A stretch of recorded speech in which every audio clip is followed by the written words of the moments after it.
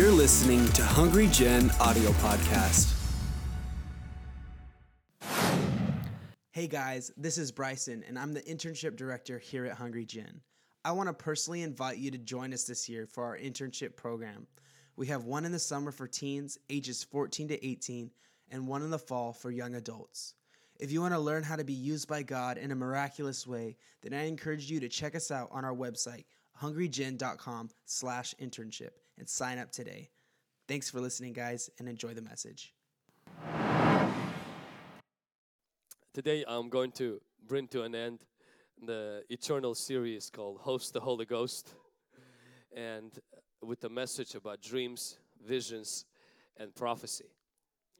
Before I go into that, I am one of those guys that have started to admire a whole package things. Those of you who have a car here and you have you bought the car and you bought the car with the package, meaning you got the seat warmers, you got the seat coolers, you got the steering wheel warmer, the steering wheel cooler, the back camera, the front camera, all of those perks and things. When I remember when I got a car, and one of my friends here, he got the car for me from the auction. This is when you're on the budget, you got the car from the auction. And so I got the car from the auction. I had a person who went and looked at the car and gave me the report back. And he gave me the report back, and I asked him for three things. I said, did that car have navigation? Did it have a back camera? And did it have seat warmers? And he called me back. He's like, honestly, I don't see the navigation, I don't see the back camera, and I don't see the seat warmers. And it was a nice car, the car I kind of wanted. I was so frustrated with myself. And then a month later, I went to Portland, where the car was at, is being fixed. And as I arrived there, I looked inside and I saw that the car did have the seat warmers, it did have the back camera, and it did have the navigation. So I don't know if the Lord blinded my friend who wasn't able to see what it was. When I got the car and I started driving, I was like, man, this is so awesome. This was so beautiful. The seat warmers and everything. Then I met a friend who had not only seat warmers, had the seat coolers. I was like, man, why did I dream so little? I should have, I know a car gets you from point A to point B, but honestly, a bicycle can get you from point A to point B. We just don't want something in life that gets us from point A to point B. A lot of times, we don't settle for things like that. We want the whole package. Somebody say the whole package. See, now you might not be able to afford the seat warmers and the seat coolers, and you might be at the season right now where honestly 4 wheels and it starts and stops is enough. And that is completely fine. There is no condemnation to those who are driving that. But what I'm referring to is that when you come to Jesus Christ, He offers you salvation, and with that salvation He wants to offer you the full package. The full package involves sanctification. It involves a change in life. It involves, like we see, even healing. It involves, like we heard, baptism of the Holy Spirit. It involves direction from God. It involves, instead of being tormented by demons, that you are assisted by God's angels. It involves a whole package. Somebody shout, whole package. God doesn't want you to settle for just a small little thing. He wants you to go for the whole thing. Come on, somebody. And we as Christians, we don't want to be people who only take the little bit. It's like, well, this gets me to heaven. I don't want to just get to heaven. The Bible says to pray that your kingdom come and your will be done on earth as it is in heaven. So before I get to heaven, God says, I want you to have a taste of heaven on this earth. No, this earth will never be heaven as long as there are humans and demons and all this stuff. But this earth can be a taste of heaven. Or this earth can be a taste of hell. I don't want to taste hell. I've done it. It doesn't taste good. It's too bitter. I want a taste of heaven. Somebody say amen. Somebody shout whole package. God wants you to have a whole package. Another thing that I want to point to you right now. We're going to talk about today dreams, visions, and prophecy. But a lot of times people approach the Bible and they approach Christianity as we would do a buffet in high school. I remember when I was in high school and we went to lunch. And during lunch, there was options. You take the burger, you take the fries, then you take the ketchup and the mayo, because you mix the mayo with ketchup to eat the fries with. It's a Russian disorder thing. Some of you look at me like, what? Yeah, we're crazy. Then you take this and you're like, no, the vegetables, the green things, nah, I don't like it. And then we take the milk or you take the juice. And sometimes people treat the Bible the same way. They come in and they're like, well, I like the salvation part, the whole Holy Ghost stuff, that's weird. I'm not taking that. I like this, nah, I don't like that. The holiness part, not living with my girlfriend, that's not for today. I'm rejecting that in Jesus' name. And we take what we like and we reject what doesn't suit us. Don't treat the Bible as a buffet. You don't pick and choose. God wants us to commit our life to this Word and to change our life for this Word. Not to change the Word so it could suit our life. Somebody say amen. I know I'm preaching already. Paul said, I want to preach to you the whole counsel of God. The whole counsel of God means the whole counsel of God. Amen. We don't pick and choose. We take the whole and it makes us whole. Somebody say amen. Because I got a lot of people with holes in their life because they're not whole, because they're not submitting to the whole counsel of God. Don't get me started on this rhyming thing. Amen. Acts chapter 2. Let's go to Acts chapter 2 and verse 17. And we will read a prophecy that was given by prophet Joel to the last days. And if you brought a Bible, you can do so, or if your phone has enough space to include the Bible on your phone, you can open that one up. Verse 17 says the following, and it shall come to pass in the last days, says God, that I will pour out my Spirit on all flesh. Your sons and your daughters shall prophesy. Your young men shall see visions, and your old men shall dream dreams. And on my manservants and on my maidservants I will pour out my Spirit in those days, and they shall prophesy. I will show wonders in heaven above and signs in the earth beneath, blood and fire and vapor of smoke. And sun shall be turned into darkness and moon into blood before the coming of great and awesome day of the Lord. And it shall come to pass that whoever calls on the name of the Lord shall be saved. Come on, let's put our hands together for the Lord for this awesome prophecy. This prophecy was Peter quoting prophet Joel as a response to what happened on the day of Pentecost. A day of Pentecost was when the Holy Spirit came upon church and great things started to happen. A fire showed up, like physical fire. A wind showed up. It wasn't like a breeze in the heart. It was physical wind.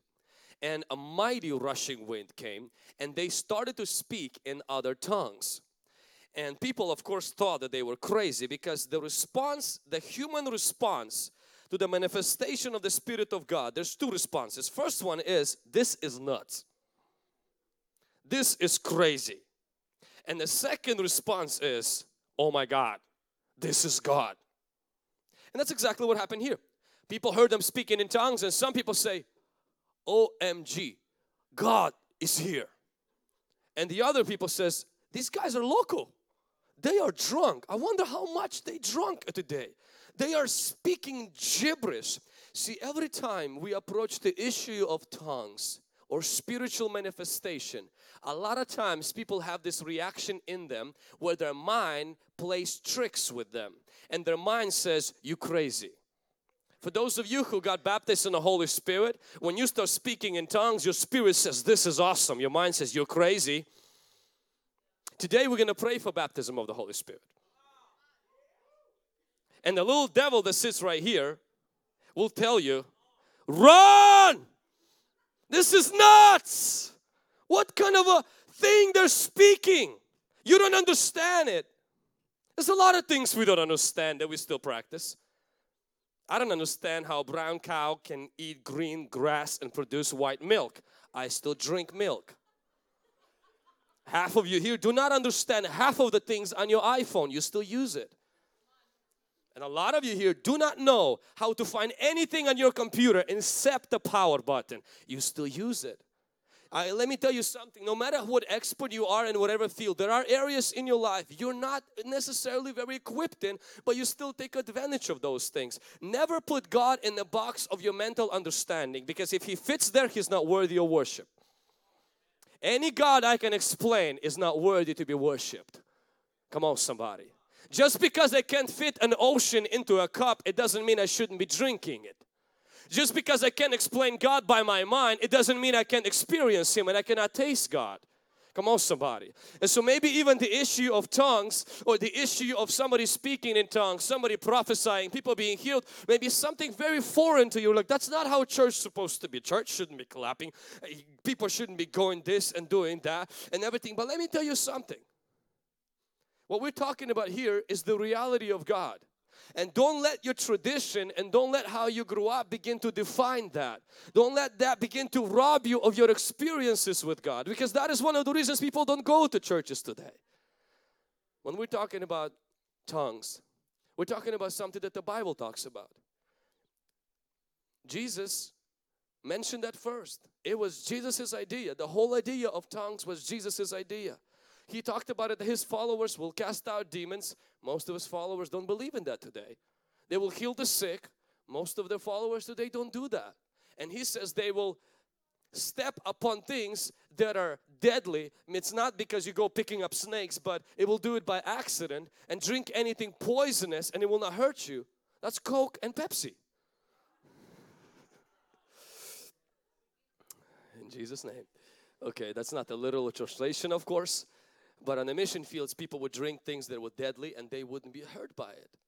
But I want you to see this, is how the devil lies to our generation, who will throw F-bombs, curse people out, and they don't think there's anything wrong with that.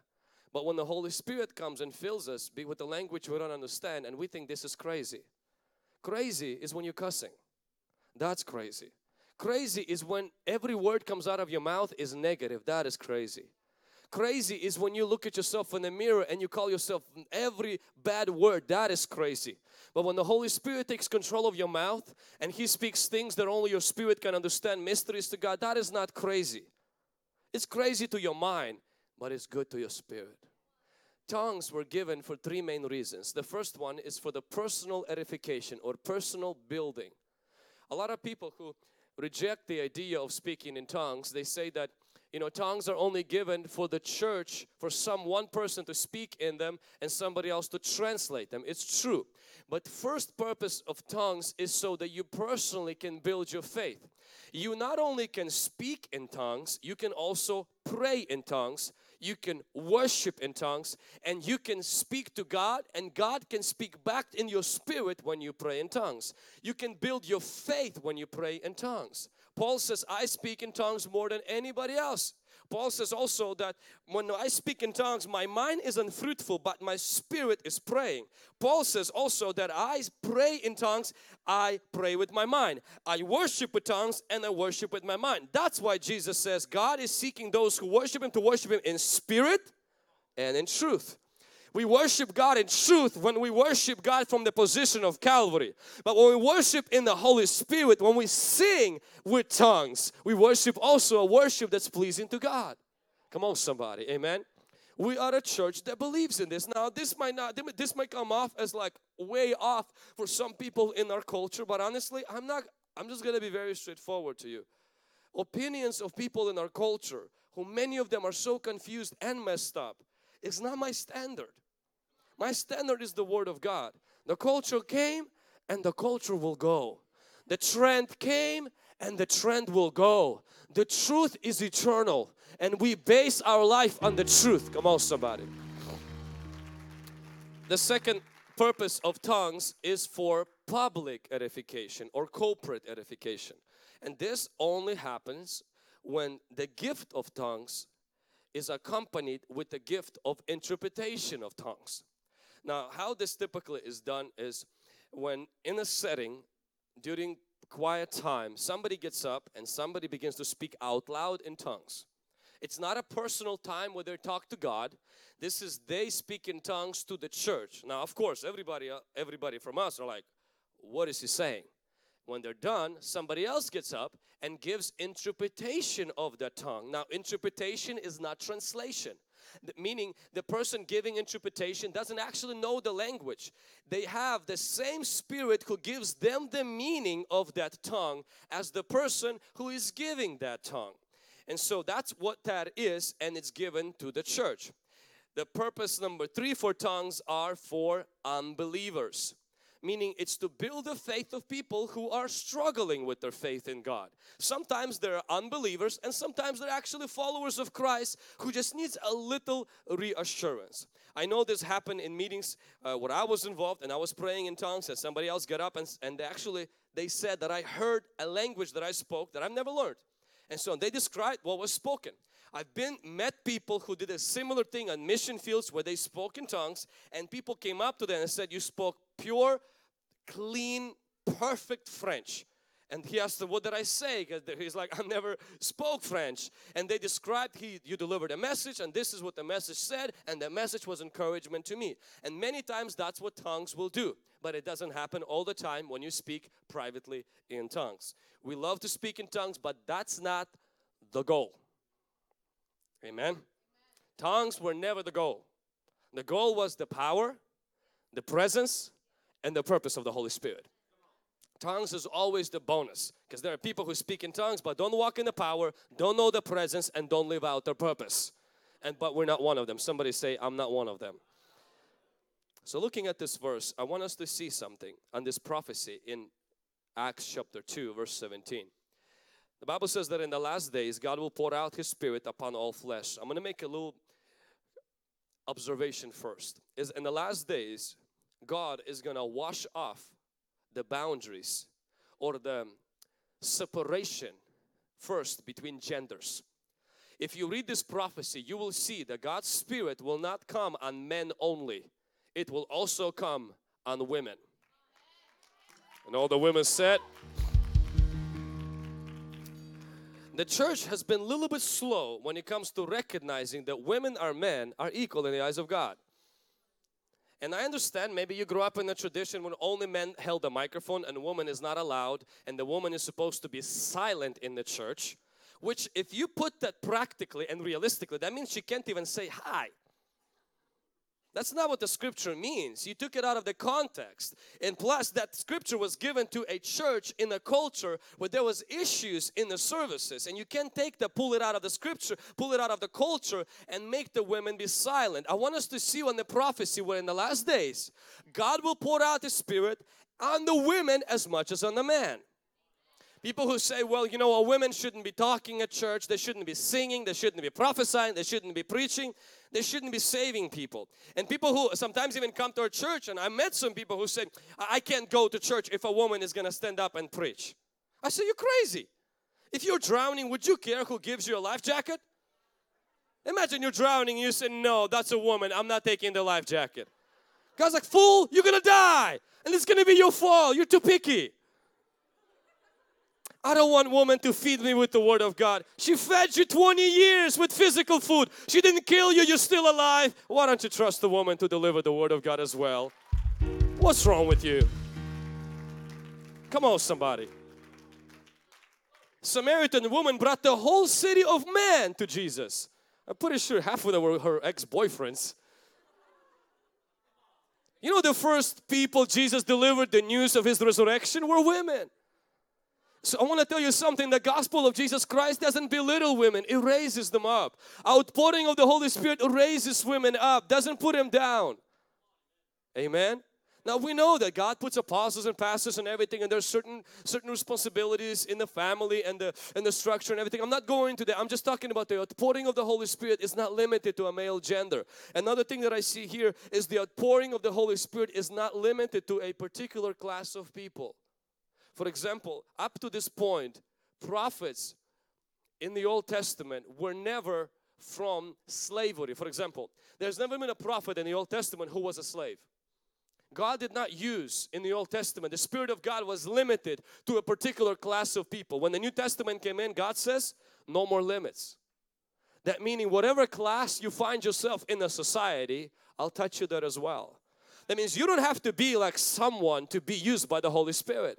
You don't have to be the class of pastors, bishops, apostles, teachers, or even leaders. You can be in the class of a stay-home mom. You can be in the class of a businessman or a businesswoman. You can be in the class in the government. You can be in the class in the industry where they make movies or music. You can be in whatever class, and God says, my Spirit like water will find your class and will fill your class. Somebody say hallelujah. Hallelujah. There is anointing for my class. Somebody say amen. And then there's one more category that God removes limits from, and that is children and adults. We know that in the Old Testament, only people at the age of 30 could serve as priests, and they could at a particular age step into the ministry time. In here, God says your sons and your daughters. God says your old man and your young man. In the last days, the outpouring of the Holy Spirit is going to bring unity between generations. Unity between generations. The wisdom of the old, the passion of the young is going to become bind together. We are not a church of young people. We're not a church of old people. We are a church of all people. Generations are going to bridge up. Somebody say amen. We are a church where the wisdom of the older generation guides us and the passion of the young generation fuels our drive. Come on somebody. We are a generational church, multi-generational church. We're not a generation where young people are screaming at old people and old people saying these young people are too loud. And the young people saying, man, these old people are too slow. And no. We are a generation where we love each generation. Come on somebody, amen. That is the outpouring of the Holy Spirit. But I want us to look at this prophecy a little bit more up close. At the end of this prophecy, if you will read your Bible carefully, you will see that Prophet Joel mentions that, and everyone who will call on the name of the Lord shall be saved. Meaning that the end goal of the end time revival is salvation of people, not just greater manifestation of God's Spirit. If you're taking notes, you can write this down. The end goal of the end time revival is more salvations, not just more manifestations. Now, manifestations are great, and we are as a church, we're not afraid of manifestations. Manifestations is when people fall during prayer. I have people sometimes who come up and say, you know, I don't believe people falling. Where's that in the Bible? And I said, did you read the Bible? Bible says we become catchers of men. How will you be catchers of men if they don't fall?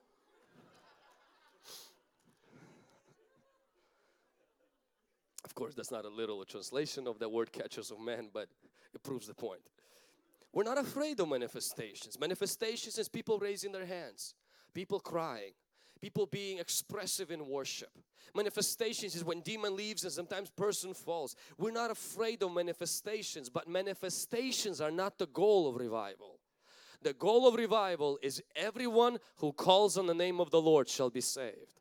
That's why you see, like, even our baptisms and the first service that we had, people gave their life to Christ. You know, last conference that we had, each service we had about 100 people that gave their life through the whole conference. Our Easter service, our goal at Good News Church, at Hungry Generation, is not just so that we have manifestations, but when the manifestations are over, that we see people give their lives to Christ and follow Jesus. Come on somebody.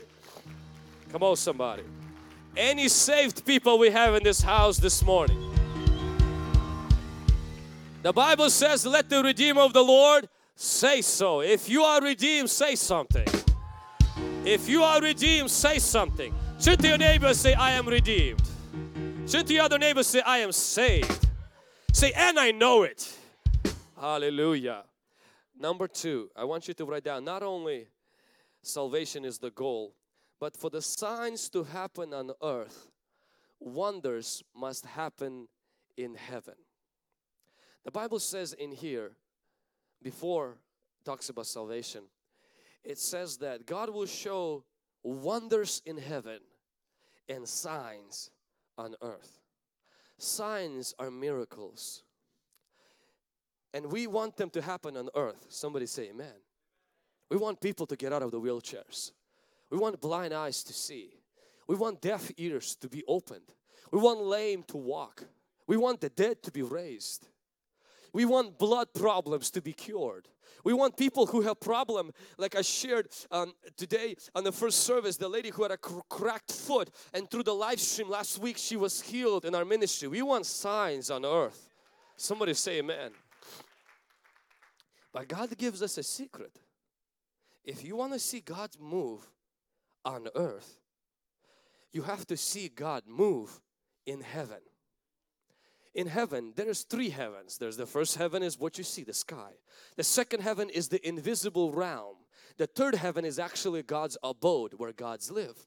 And so the second heaven is the spiritual warfare. That's why many times there is a battle going on in the heavenlies. And when we break through the second heaven, we see God's grace come down on earth, and we begin to see signs on earth.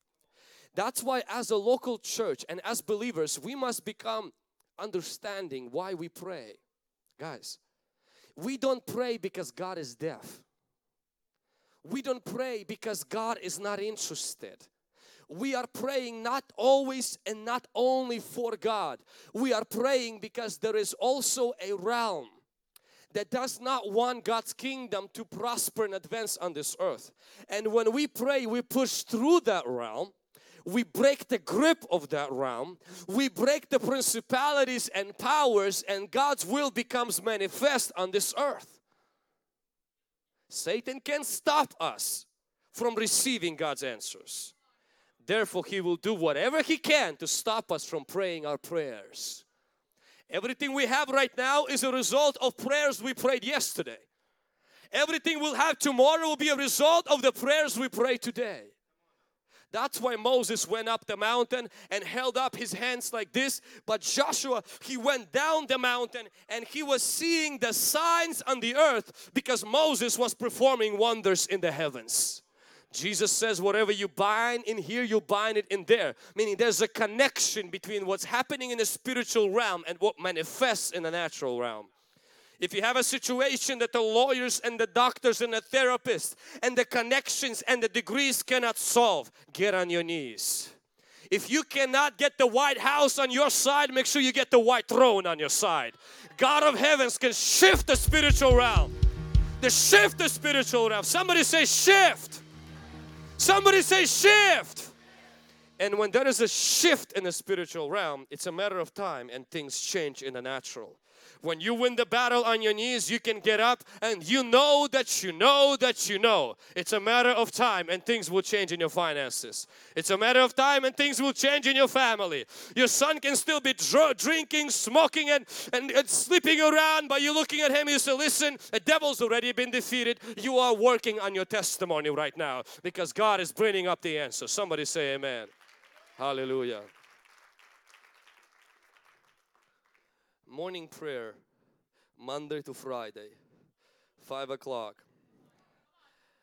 is not because people have a sleeping insomnia. It's because people have a dream. And because we have an enemy.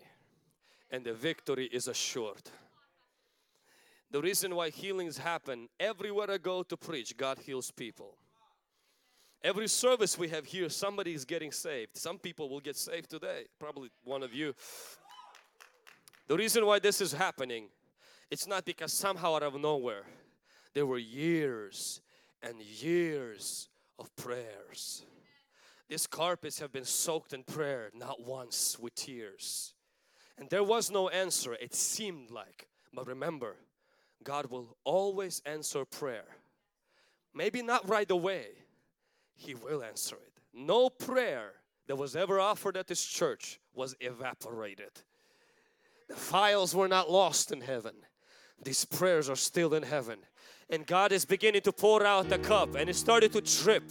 And I'm asking each one of you, let's send some more. Let's send some more prayers up there.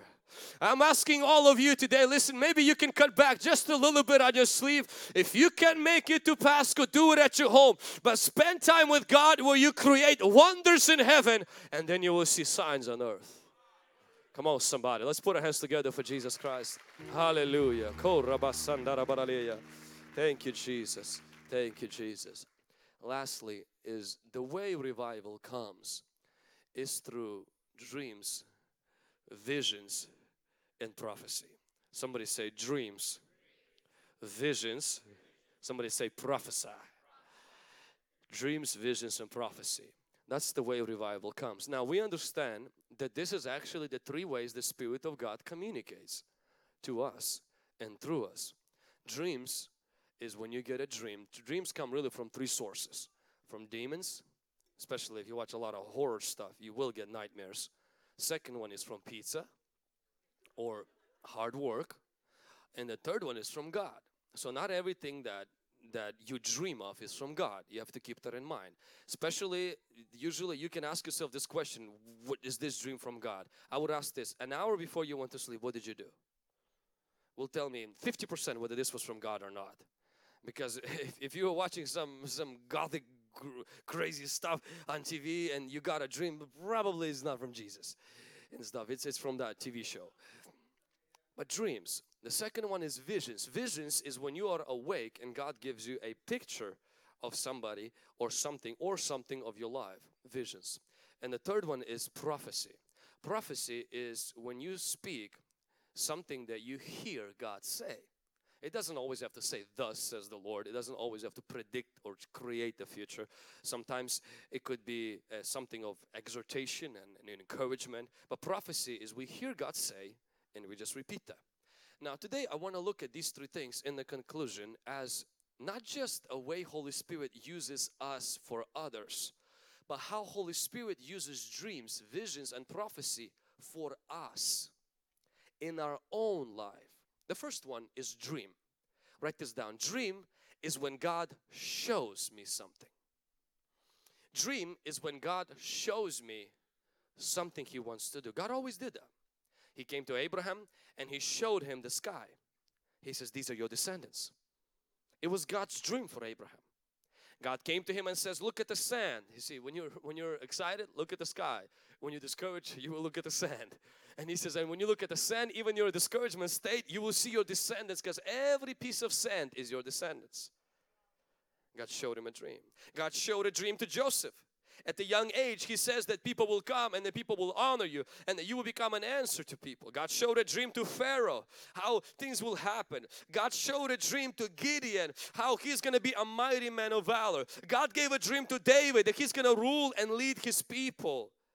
God communicates through dreams. Dreams are important. You have to understand this. Never criticize a dreamer, because soon you might be working for them. Non-dreamers usually work for the dreamers. The brothers of Joseph attacked Joseph. You know what they called him? They gave him a nickname, the dreamer. In a matter of few years, they were looking for employment from the dreamer. The dreamers changed the world. Do you know who made the change in the world? A dreamer, Joseph.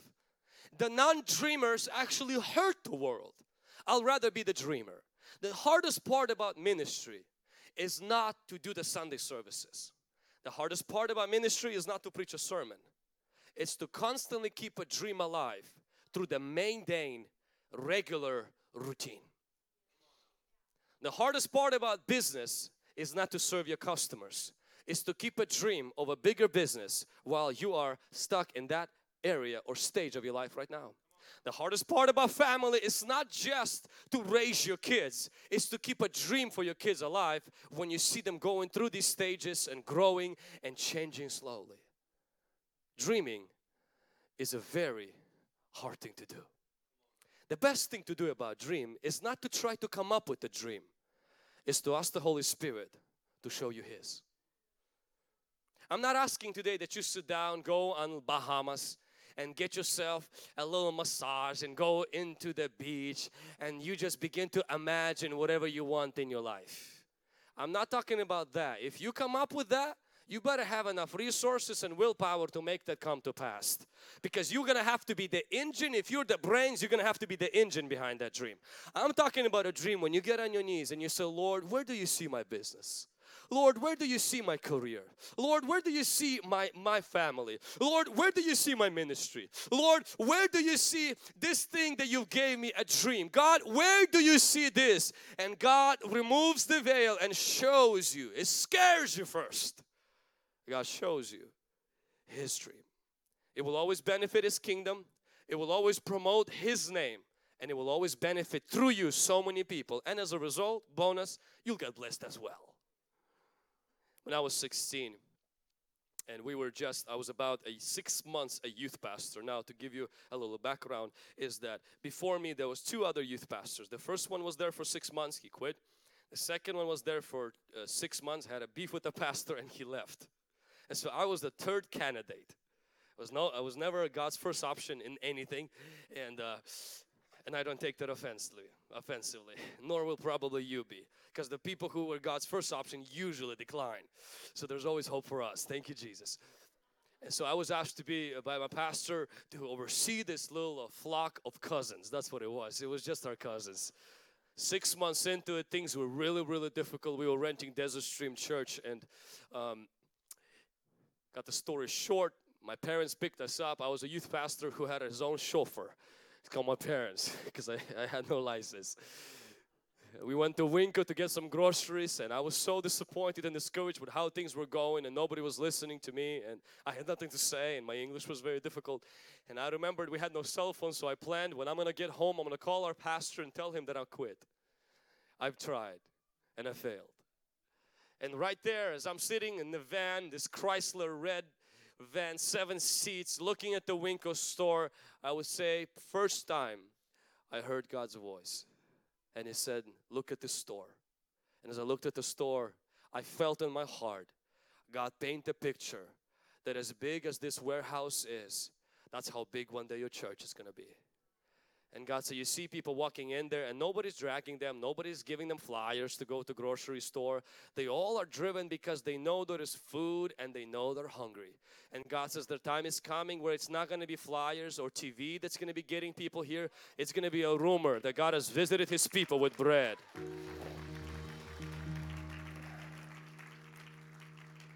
And 16 years of age, not speaking any English, confused about my calling, not sure what God wanted me to do, but God showed me a picture. It captured my heart. I knew it wasn't something that I was coming up on my own because I didn't have that in my mind. I didn't want to do ministry. I wanted to quit. But God had a different plan. I never made the call to my pastor and I never once quit. I've thought quitting many times, but when I decide to quit, I go to Winco. I park my car there and I say, God, you told me.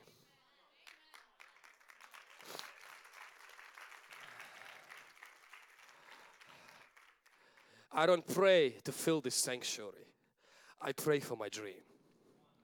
In my dream, I close my eyes and I see people getting out of wheelchairs. When I close my eyes, I see people standing with medical reports and testifying of the healing power of God. Because at the age of 16, this is the promise God has made to me. He says that the church is not just going to be great programs, great callers of people who are ministering and amazing music and fabulous sermons. It's going to be spiritual realities that honestly atheists, agnostics, Muslims, Buddhists cannot deny and say, you know, something is different about this place. I have that dream. Do you have a dream? Some of you have a dream that you're going to run $1 million company. Some of you have a dream that you'll be a governor of the state. Some of you have a dream that God will elevate your business and you'll be able to build hospitals all around the world. Some of you have a dream that the work you work in right now, you will be the boss in that place. You have a dream, but sometimes God's dreams, they're so radical. They're so conflict with reality that we say this is too crazy. But listen, if Walt Disney, if Martin Luther, if these men had dreams, you have God living inside of you and He showed you, He will make it happen. He will be the force behind that dream. Somebody say, I have a dream. Dreams lead to second thing, and that is vision. Vision, dream is God shows. Vision is I see. Somebody say, I see. What does that mean? That means that you shift from a dream of what God wants to do in your life to a vision of how you see your life now. Vision becomes the lens, the paradigm, the filter, the glasses through which now you look at your future, you look at yourself, and you look at your business, your family, or your health. The problem is this is where people get stuck at, because they think when God gave them a dream, God will make that happen. See, when God gave you a dream, you conceived.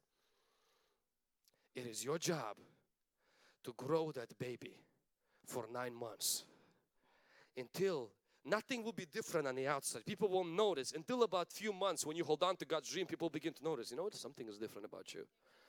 I don't know what it is, I can't put my finger on it, but you're different, you work different, you talk different, you're optimistic. I mean, you went through exactly the same thing I went through, but your head is up. Something is different about you. You're like, I'm pregnant.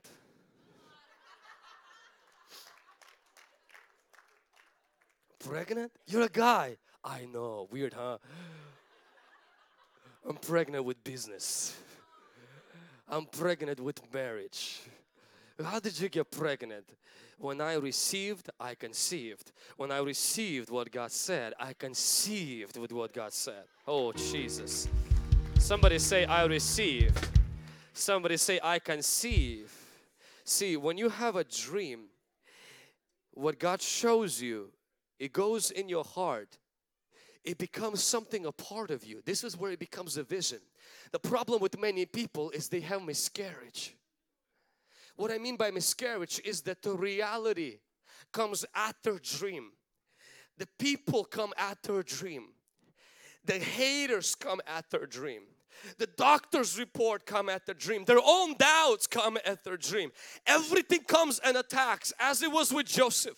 So when Mary got pregnant, Joseph didn't understand. People didn't understand.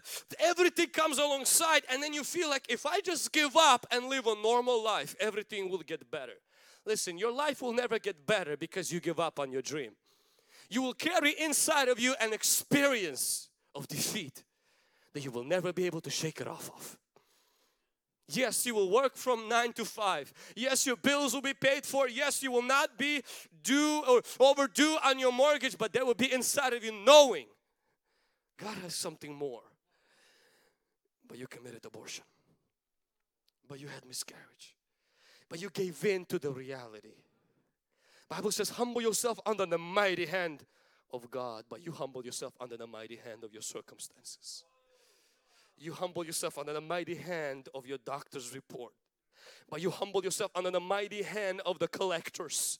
You humble yourself under the mighty hand of the economy that is happening right now. Under the mighty hand of your past experiences. When you give up on your vision, you lose faith. When you lose faith, you lose partnership with the Holy Spirit. When you lose partnership with Holy Spirit, you will always lack motivation and discipline. And the problem is not that you're not motivated. The problem is not that you're disciplined. It's just you don't have a vision. People without vision, only few of us are like extra disciplined. The rest of us without vision, we are lazy. You want to get disciplined in your life? Get a dream. Turn it into a vision. Because it will turn it into faith. Faith will turn it into partnership with Holy Spirit. And as a result, your life will have discipline. Your life will have restrainings. Your life will have guardrails. Your life will have a sense of purpose. There will be a reason you won't look for Fridays, because every day will be a Friday. You will not need a vacation because you will live a life that you desire to live. Not because everybody pays you good and treats you good, because you have a vision and you know whatever you're going through is not going to last. Come on, somebody. Come on, let's put our hands together for Jesus. People without vision are slaves to their reality. Let me say that again. People without vision are slaves to their reality. We abolished slavery in America, but some of you volunteered into slavery every single day. And your life is no better than any slave in the world. The only difference is you don't have a physical taskmaster. You put one over your life spiritually. Because if you live without vision, you live without faith. If you live without faith, you're a slave. You're a slave to whatever your boss decides to do. You're a slave to whatever your spouse's attitude is on morning. You're a slave to however your kids behave. You're a slave to however your body reacts. You're a slave to what happens with your car. You're a slave to everything and anything except God. Dream, vision, and third one, prophesy. See, when you have a vision, it's how you see yourself now. God wants you to say it. Sometimes you have to prophesy because you have faith.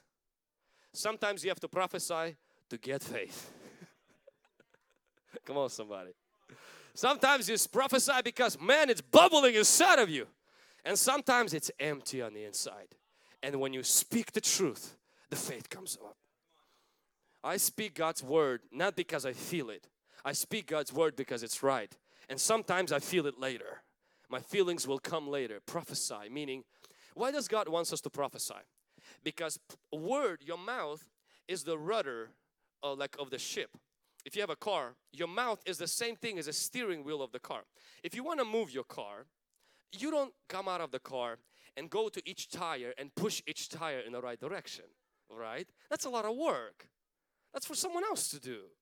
What you would do and I would do is, if you want to move your car, you don't push each tire. You don't try to lift the car and push it in the right direction. You get inside of the car, you start the car, and then you turn the steering wheel, and then the car will go in the direction of the steering wheel. See, your body and your life will always go in a direction of your words, dominant words constantly coming out of your mouth. If you want to defeat your emotions, if you want to defeat negative thoughts, change how you speak. Because the way the bad thoughts get aborted in your mind is by your speech. That's why Jesus in the wilderness did not repeat what the devil said. He simply opened his mouth, didn't say what he felt. He said what was written, and whatever things that were coming against him, they were cut. You feel doubt? You just open your mouth, don't repeat doubt, but say something that God's word says about you, and you will see how that doubt gets cut right away. God wants you to speak what He says, what He shows, and what you see in your spirit. Not what you feel, not what you're going through, and not what the doctors have said, not what your friends have said, not what you have said, but what He has said. Somebody say prophesy. Somebody say prophesy. Prophesy to your kids. Don't curse them. Joey came home drunk. You say, you know what? One day you'll be coming full of the Holy Ghost. And he goes, you say, and you will be an evangelist. And if you keep on talking, I'll keep on adding prophecies to you right now in Jesus' name. Your husband has a gambling problem. When he comes in, you don't call him, you such a loser. You say, one day you're going to be preaching the gospel. You will lead 10 home groups for the glory of God. You will be giving more money that you're gambling and God will steal. Now you will say, but if I don't tell him he is wrong, he'll never know. Listen, honey, he knows he's wrong.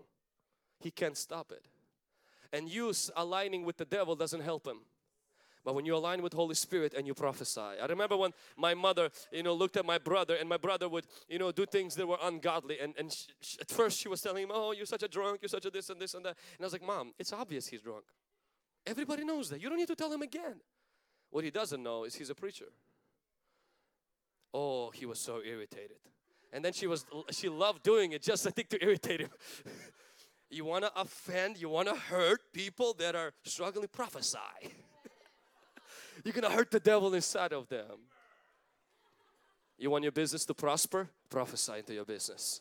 The Bible says, let the weak say, I am strong. The Bible says, let the poor say, I am rich. You want to see change? Prophesy. Don't be like the priest who could not have children. Angel came, drew him a picture, says, you're going to have a son. And he says, that's not possible. That's not possible. And he kept on talking, and God says, listen, you're going to mess up the miracle. So he put a duct tape over his mouth. And the guy couldn't speak for the next months, because your prophecy, if it's not prophecy, you can actually kill the miracle inside of your life. Your miracle, what God showed you, what you believe in, can be destroyed if you constantly keep confessing the wrong thing. You get possession through confession. How do you get salvation? You believe with your heart, confess with your mouth. You don't get salvation by walking around and confessing the opposite of what you believe. You get possession through your confession. Come on, somebody. Somebody say prophesy. I want to speak into your life right now that you're going to succeed in Jesus' name. That you are more than a conqueror in Jesus' name. You will live and not die in Jesus' name. Some of you will run million-dollar companies. You will build orphanages. You will give cars away. You will give homes away. I speak in Jesus' mighty name that some of you will have a doctor's report. What is this?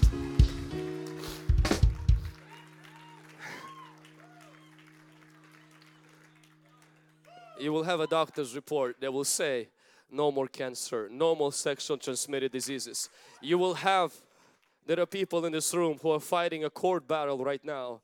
I want to speak life to what as death is right now. You're facing right now an issue, maybe in some kind of a case with lawyers and everything. I just want to speak life where there is death. I want to speak light where there is darkness in Jesus' name. That you will come out of that situation. You will not drown in this Red Sea. God didn't bring you to it to drown you here. He brought you to this, and He will bring you through this in Jesus' mighty name. In Jesus' mighty name. I want us to rise to our feet right now. Turn to your neighbor and say, do you have a dream? Turn to your other neighbor and says, do you have a vision? Come on, turn to somebody behind you and say, you need to learn to prophesy. You need to learn to speak life in Jesus' mighty name. Come on, somebody. Hallelujah. Did you receive something? Thanks for listening to this week's message from Hungry Generation. Stay connected with us on Facebook, Instagram, Twitter, and Snapchat by using @HungryGen. Stay blessed, and we'll see you next week.